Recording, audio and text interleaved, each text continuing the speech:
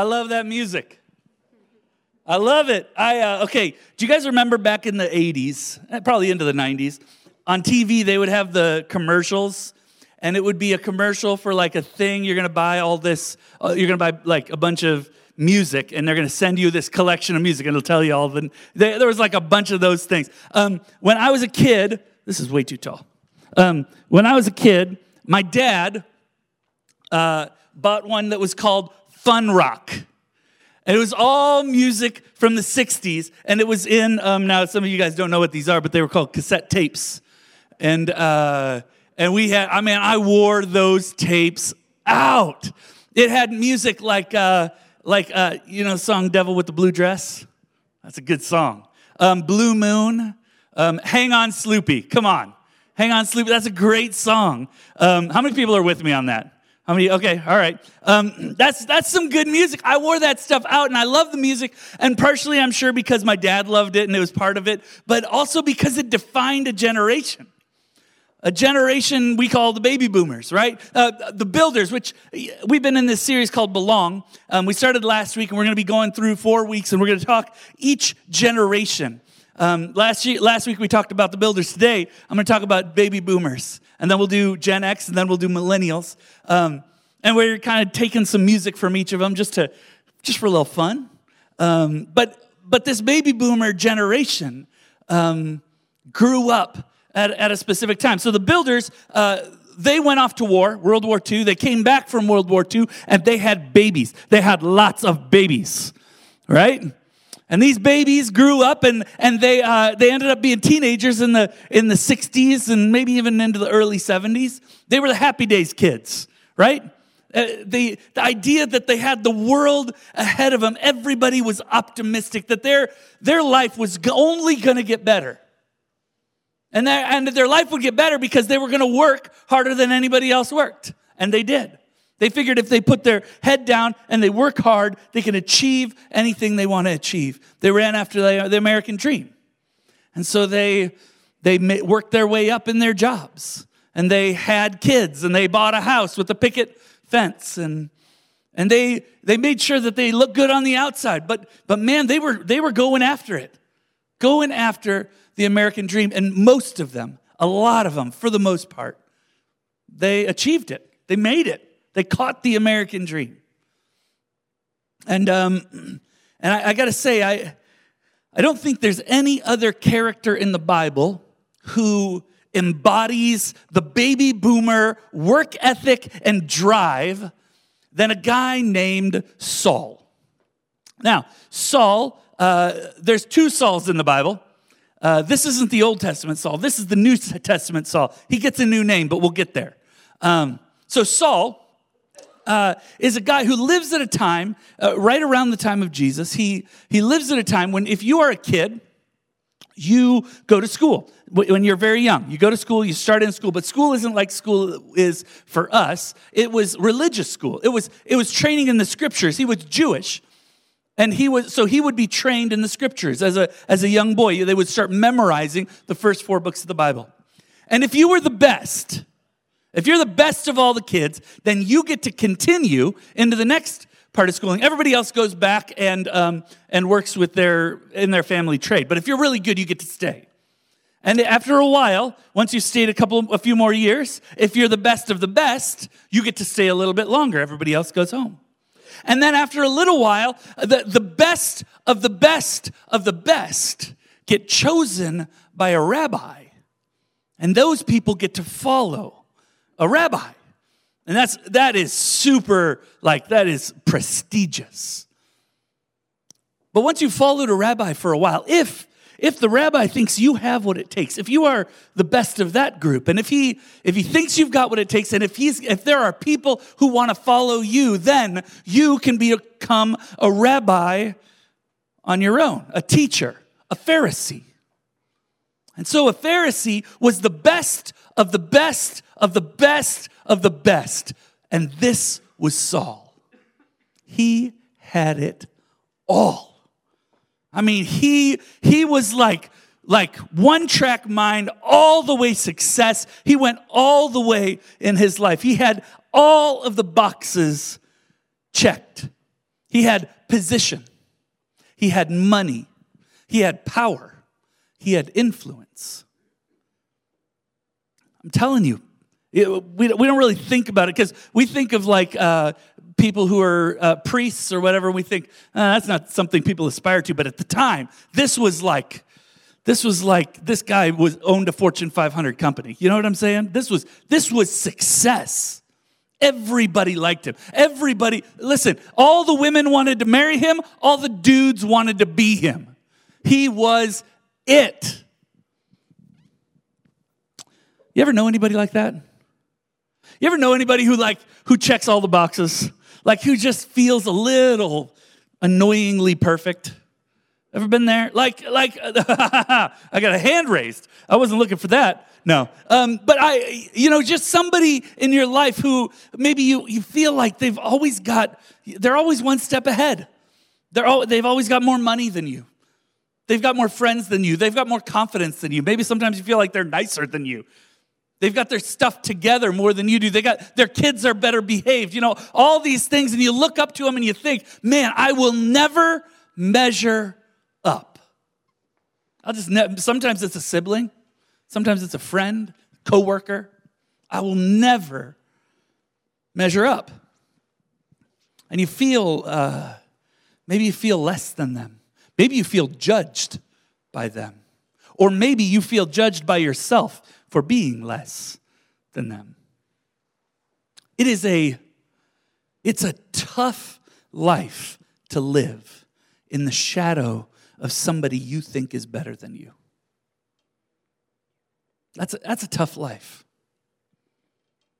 And it brings us to a place where, this Belong series, as we start this series, as we continue in it, we're just trying to figure out what it looks like to belong to the kingdom of God, to belong to each other. And the truth is there's a problem in belonging to each other and belonging to the kingdom of God. And that problem is that somehow, some way, we have this idea that some people are better than others.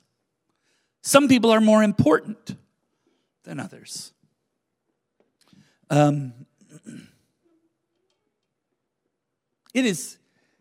It's tough to belong to anything when you look around you and you think, I'm inferior to everybody around here. If you got this, and I know I've talked to a lot of you guys. I know sometimes that is just this thing that happens inside of us. Everybody's got it figured out. I'm a mess. Maybe I don't belong. That is the saddest place when a church feels like it's too good for anybody to belong, and we never want to be that. We'll get back to that. But I want to stick on Saul for just a minute here, because Saul was there. He thinks he had life figured out. I mean, he thought he was on top of the food chain.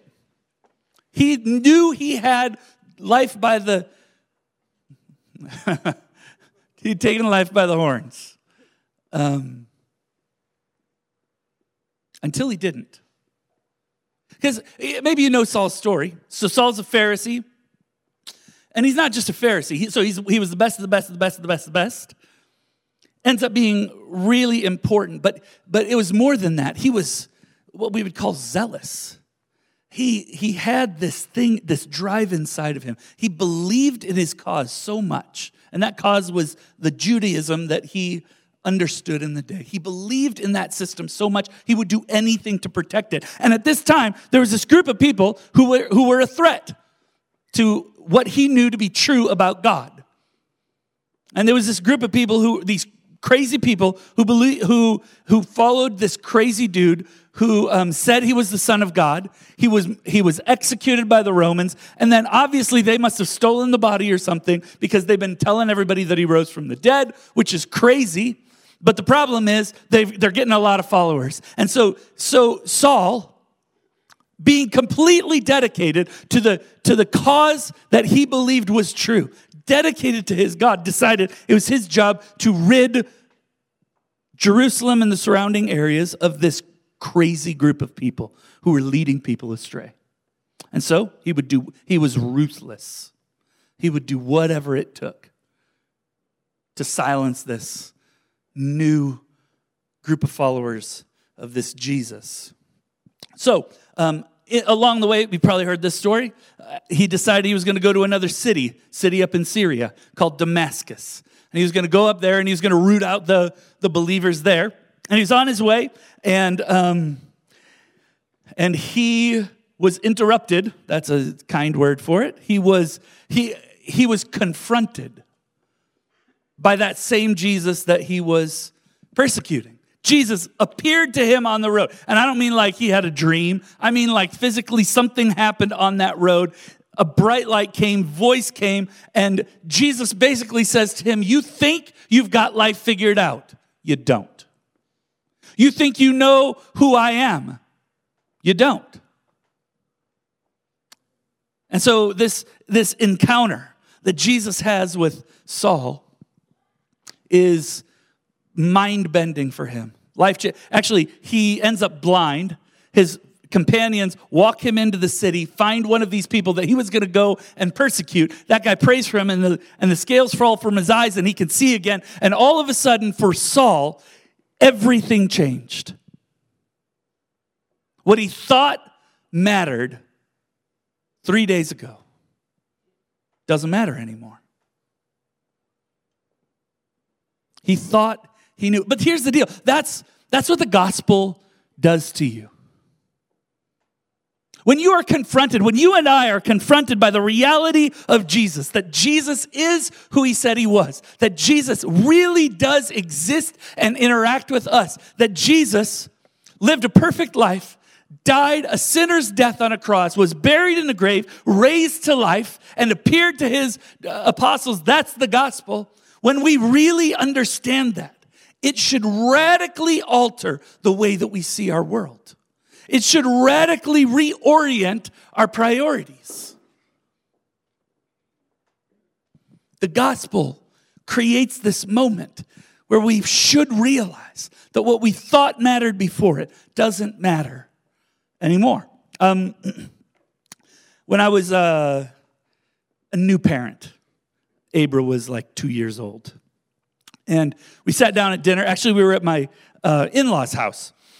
Sat down at dinner, and we had cooked carrots on her plate. She loved cooked carrots, but she just decided, she didn't want to eat them because she's 2. That's what 2-year-olds do, right? And I'm a new parent, but I think I know what I'm doing. I've seen parenting before. It's not that hard. And so we're sitting at the table, and she's being, a stinker about the carrots. And I say something that I immediately regretted. We are not leaving this table until those carrots are gone. But every parent in the room knows the mistake I just made, right? It's like, I'm going to die on the hill of carrots? Is that really what matters the most to me right now? But that's it. Once you say it, you can't go back on it, right? Because when you draw a line in the sand, you got to hold on to it, especially a 2 or 3-year-old kid, You can't explain later, well, I wasn't. No. They got to know. So here we are. But what I didn't really understand was the staying power of a 2-year-old. You know what I'm saying? Like, you think, I can wait them out. Well, 2 hours later, 2 hours of screaming later, here we are. We still sit. And I think, why did I care so much about carrots? Like, what was I thinking? It's because, the truth is, I thought I knew. I thought I knew how to parent. I thought I knew what mattered in that moment. But I'll tell you, about 90 minutes in, I thought, if I had a time machine, I would go back and put a sock in my mouth. Because I thought this mattered. But it doesn't really matter. And the truth is, I think we've all been in places like that, where we thought we knew what mattered.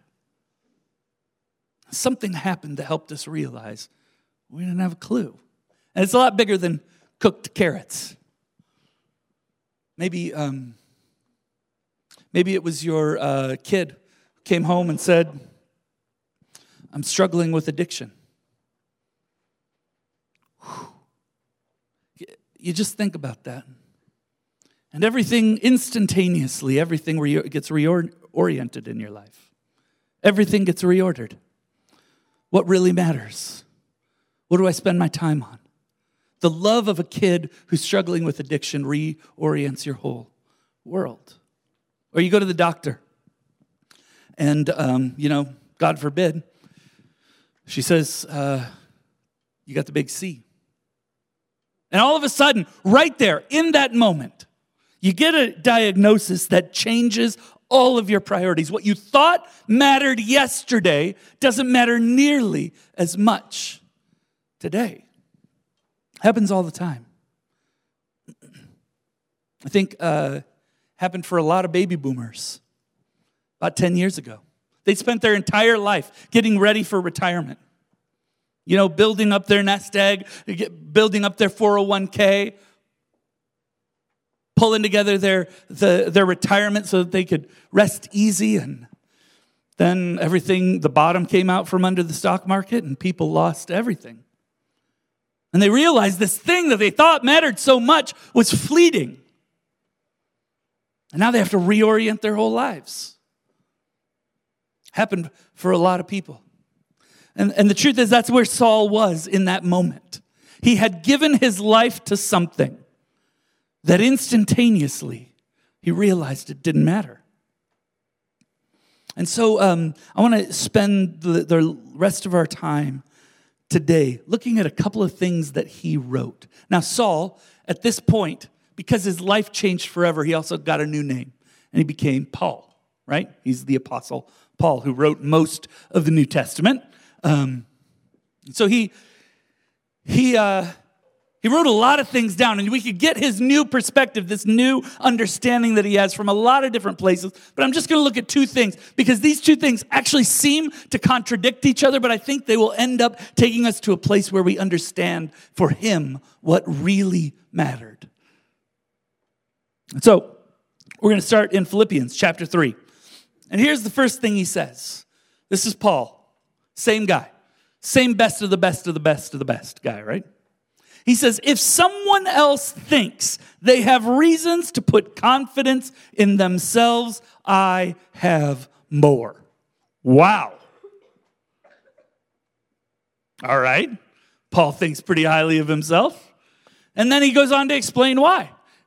And this is Jewish culture, remember? So here are all the Jewish reasons why he has reasons to put confidence in himself. First, he was circumcised on the 8th day of the people of Israel, of the tribe of Benjamin, a Hebrew of Hebrews. In regard to the law, a Pharisee, the best of the best. As for zeal, I was the one who persecuted the church. As for righteousness based on the law, I was faultless. Woo!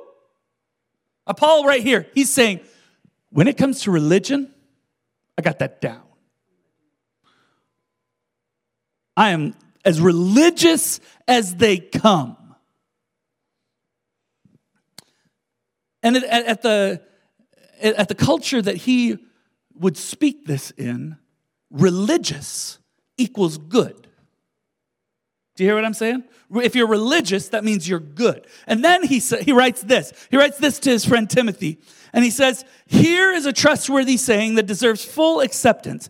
Christ Jesus came into the world to save sinners, of whom I am the worst. But for that very reason, I was shown mercy so that in me, the worst of sinners, Christ Jesus might display his immense patience as an example for those who would believe in him and receive eternal life. Here's the deal. These two scriptures together, Paul is saying this. I am both the most religious and the worst sinner. I am both the most religious and the worst sinner. I don't think we have to, it's not shocking that religion doesn't equal goodness, right? I mean, I don't say this flippantly, but talk to anyone who grew up in a church where the priest or the pastor or the leader took advantage of them when they were young. They'll tell you, religious doesn't equal good.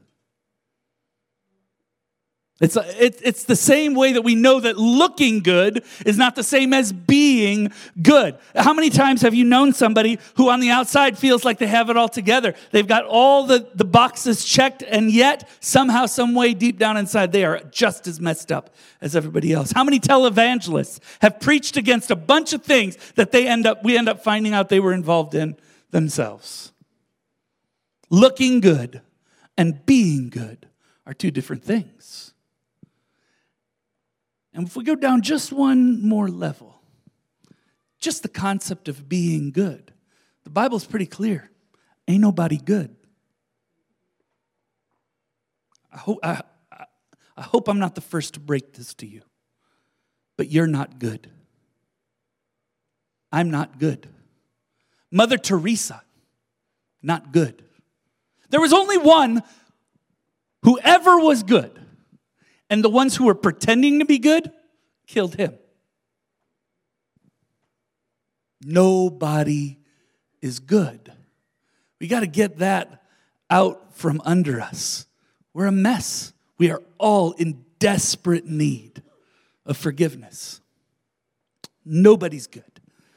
And so maybe you walk into church sometimes and you look around and you see all these people who feel like they have it together. Or you look up on stage and you see Steph, who sings and leads us in worship, who's fantastic.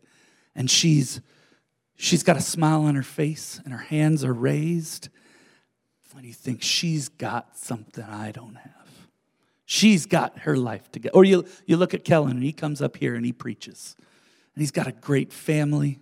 He's got a good life put together. He's a really great leader. He's a good preacher. He has got this Christian thing licked, right? He's got it figured out. Here's what I can't be more clear than this. There is not one person on the stage or in leadership or serving in this church who has got a better handle on loving Jesus and following him than you do. You think everybody else has got it figured out because nobody's honest. But we're all just struggling. We're all just figuring it out. Not one person in this place is better or more important than anybody else. And it is that sounds like an easy thing to believe, but for some reason it is so hard to believe down here. Paul, another time, he said this. So in Christ Jesus, you all, he's talking about you all, me, us all. You all are children of God through faith. For all of you were baptized into Christ, who were baptized into Christ, have clothed yourselves with Christ. Now listen to this. He's talking about us. He's talking about the kingdom of God. He says, there is neither Jew nor Gentile, neither slave nor free, nor is there male and female, for you are all one in Christ Jesus. He knew the people who were reading this, and he knew that in their mind, Jews were better than Gentiles. They were racist. In their mind, free people were better than slaves. In their mind, men were superior to women. They were sexist. And Paul is saying, I know that's the world you live in.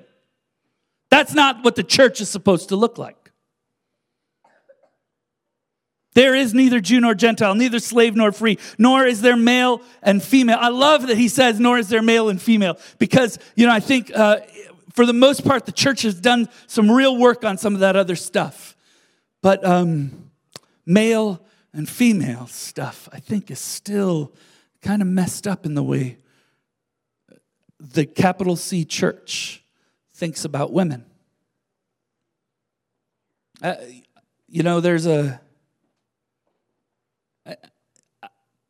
It's Mother's Day. I really didn't plan on talking about this on Mother's Day, but I got into this scripture, and that's what God wants me to. God wants me to say something about this, and I believe that the church has gotten this stuff wrong for 2,000 years. I believe that the church, for 2,000 years, we know that that the culture that's around us impacts the church, and the church turns around and impacts the culture. That's happened for centuries. It happened with racism. The church, can we just be honest? For centuries, the church of Jesus Christ was racist, right? Can we just be real about that? And then, thank God that God brought along leaders who helped us to see we were wrong. And by we, I don't mean you. I mean, not you personally. I mean the church was wrong. Racism, bigotry, all of those things. Thank God, God brought leaders that helped us see that we were wrong, and the church has been changing. And thank God the church has been changing. But I got to say, okay, I'm off script. But I'm gonna keep going. I got to say that I believe that sexism is the last socially acceptable form of bigotry in our culture right now. If you tell a racist joke, if you tell a racist joke in public, hopefully somebody's gonna, stand up to you. If you say something terrible about disabled people, somebody's gonna stand up to you. In our culture, people say sexist stuff all the time. Nobody even thinks about it. I'm going to be honest with you. I thought about this. A week ago, I was hanging out with my friend, just laughing, joking. He did something kind of silly, stupid, and I said, "You're such a girl." Right? That's a sexist thing to say. It just is. And the truth was, I wasn't trying to be sexist. I don't want to be sexist. But there is something in me that has been shaped by my culture that says that that's an okay thing to say. That my culture has conditioned me that that's an okay thing to do. And that's not an excuse, but I think it's something that it's good for us to know so that we can change it, so that we can do something about it. And we're going to take a minute. Men, this is you and me. Let's be honest with ourselves. There's still some stuff in us. Maybe the way we grew up. Maybe movies that we watched. Books that we read. Things that our parents taught us. That deep down we've still got some of these sexist ways inside of us. And I think there is something... I think it's a moment. Today could be a moment that we say, I'm gonna look hard at that. I'm gonna be honest with myself about it. I don't pretend that I'm gonna fix all of this cultural conditioning this week, but at least I'm gonna do something about it. I mean, what better day to say something about it? I honestly didn't plan this for Mother's Day, I promise. But what better day to say something about it? For you and me, men, to say nothing's gonna change unless we change it, unless we decide to be different. The stuff that goes through our heads needs to change. All right. Okay, I'm going to get off my soapbox for a minute. But it's all a part of this. Paul had this idea of what church would be. That there's nobody better than anybody else. That there aren't places for men and places for women. And for us, it looks different. Sometimes we think, hey, here's this guy who's been in church his whole life, and he knows all of it, all of the scripture. And here's a new believer who doesn't really know much. He must be a better Christian than that new believer. Or this woman can't teach because she's a woman. A man can teach. Or somebody walks forward and gives their lives to Jesus, makes a commitment, but you realize that person is addicted to prescription medication. And you think, is that real? Does that count as much as a person who isn't? There's this ideal that Paul had, that we would have a church where everybody is the same, where not one person is more important than another. We're still working. Here's the thing. That is the heartbeat of our church. Please don't get me wrong. That is the heartbeat. I would love it if our church was all the way that way. But I just want to be honest. I don't know that we are yet. I still think we're working to get there, and that's okay. But the heartbeat of our church is to be a place where no matter what color your skin is, no matter what your background is, no matter what gender you are, no matter what you've done, no matter where you've been, no matter what's been done to you, you not only belong here, but you are an equal member. You are just as important as anybody else. That's the place that I want to lead. That's the place I want to belong. That's the place Paul described. And so, there is no difference between a guy like me. I grew up on the mission field. My dad was a missionary. And then by the time I was 18, I was already in ministry. And I've been in ministry for the last almost 25 years. And then there's a girl who came to our church just a couple of months ago and gave her life to Jesus. Doesn't know much about it. Hasn't figured out any of it. There is absolutely no difference in the importance of her and the importance of me to the kingdom of God and the life of this church. Nobody's more important than anybody else. Okay, I've said all those things. I want you to walk away with two things. Number one, you are more important to this church and the kingdom of God than you know. No matter what you have done in your life, just like Paul. Saul, when he was Saul, he was killing Christians. No matter what you've done in your life, there is available to you a place in the kingdom that is just as important as the Apostle Paul himself.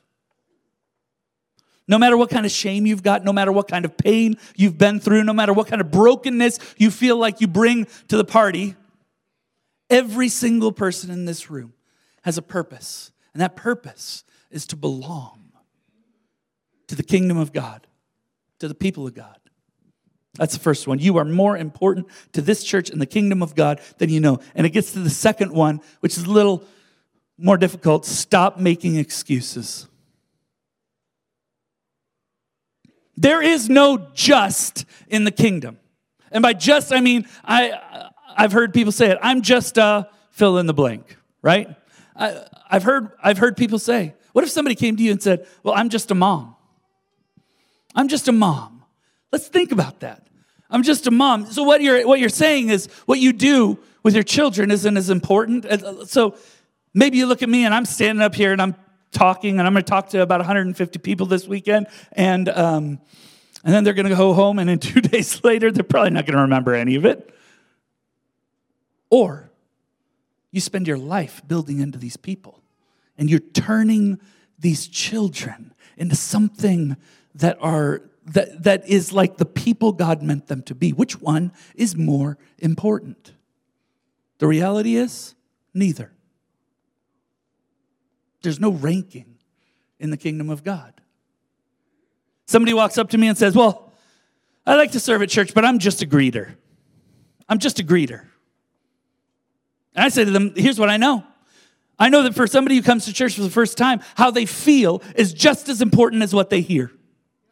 And so that moment when they walk in and they get that warm handshake and somebody walks them to the Kids Works area or tells them that they're glad to see them, that may be the most important thing that they experience when they walk in the door. There is no just in the kingdom of God. There's no I'm just a greeter. I've heard people say to me, I'm just a factory worker. I'm just a hairstylist or a manager, or I just work at Grainger, which half of you do. Or what, Sorry. I'm just this, I just do this job. But here's what we know. We know that nobody is defined by what they do. That's not rocket science, right? Nobody's defined by what they do. But the question really is, who are you when you do what you do? Who are you when you do what you do? And I know that the first response that a lot of people want to give is, I'm a pretty good person. Like I try to be a good person at work. I try to be nice. I try to be kind. And the reality is, that's the wrong answer. If your answer to the question, who are you when you do what you do, is like, I try to be good, that's not the answer we're going for when we're following Jesus. The right answer is this: who are you when you do what you do? Who am I? I belong to Jesus. I belong to the kingdom of God. I belong to his church. I'm not perfect, but I am exactly who God made me to be. And I'm running after that with everything I've got. That's the answer. I belong. It's not I'm good. It's that I belong. I have a place. Can I tell you something? I believe this to be true. There is no one in the world that God loves more than you. You might look up to other people. You might think they got it together. There is not one other person in the world that God loves more than you do, than he loves you. I'll take it a step further. There's not one other person in the world that God is prouder of than he is of you.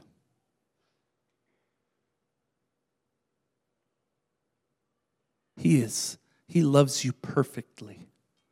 He made you to be who you are. He is proud of you. And he made you to belong. Because everybody is the same in this place. Nobody's more important than anybody else. Everybody belongs. Let's pray.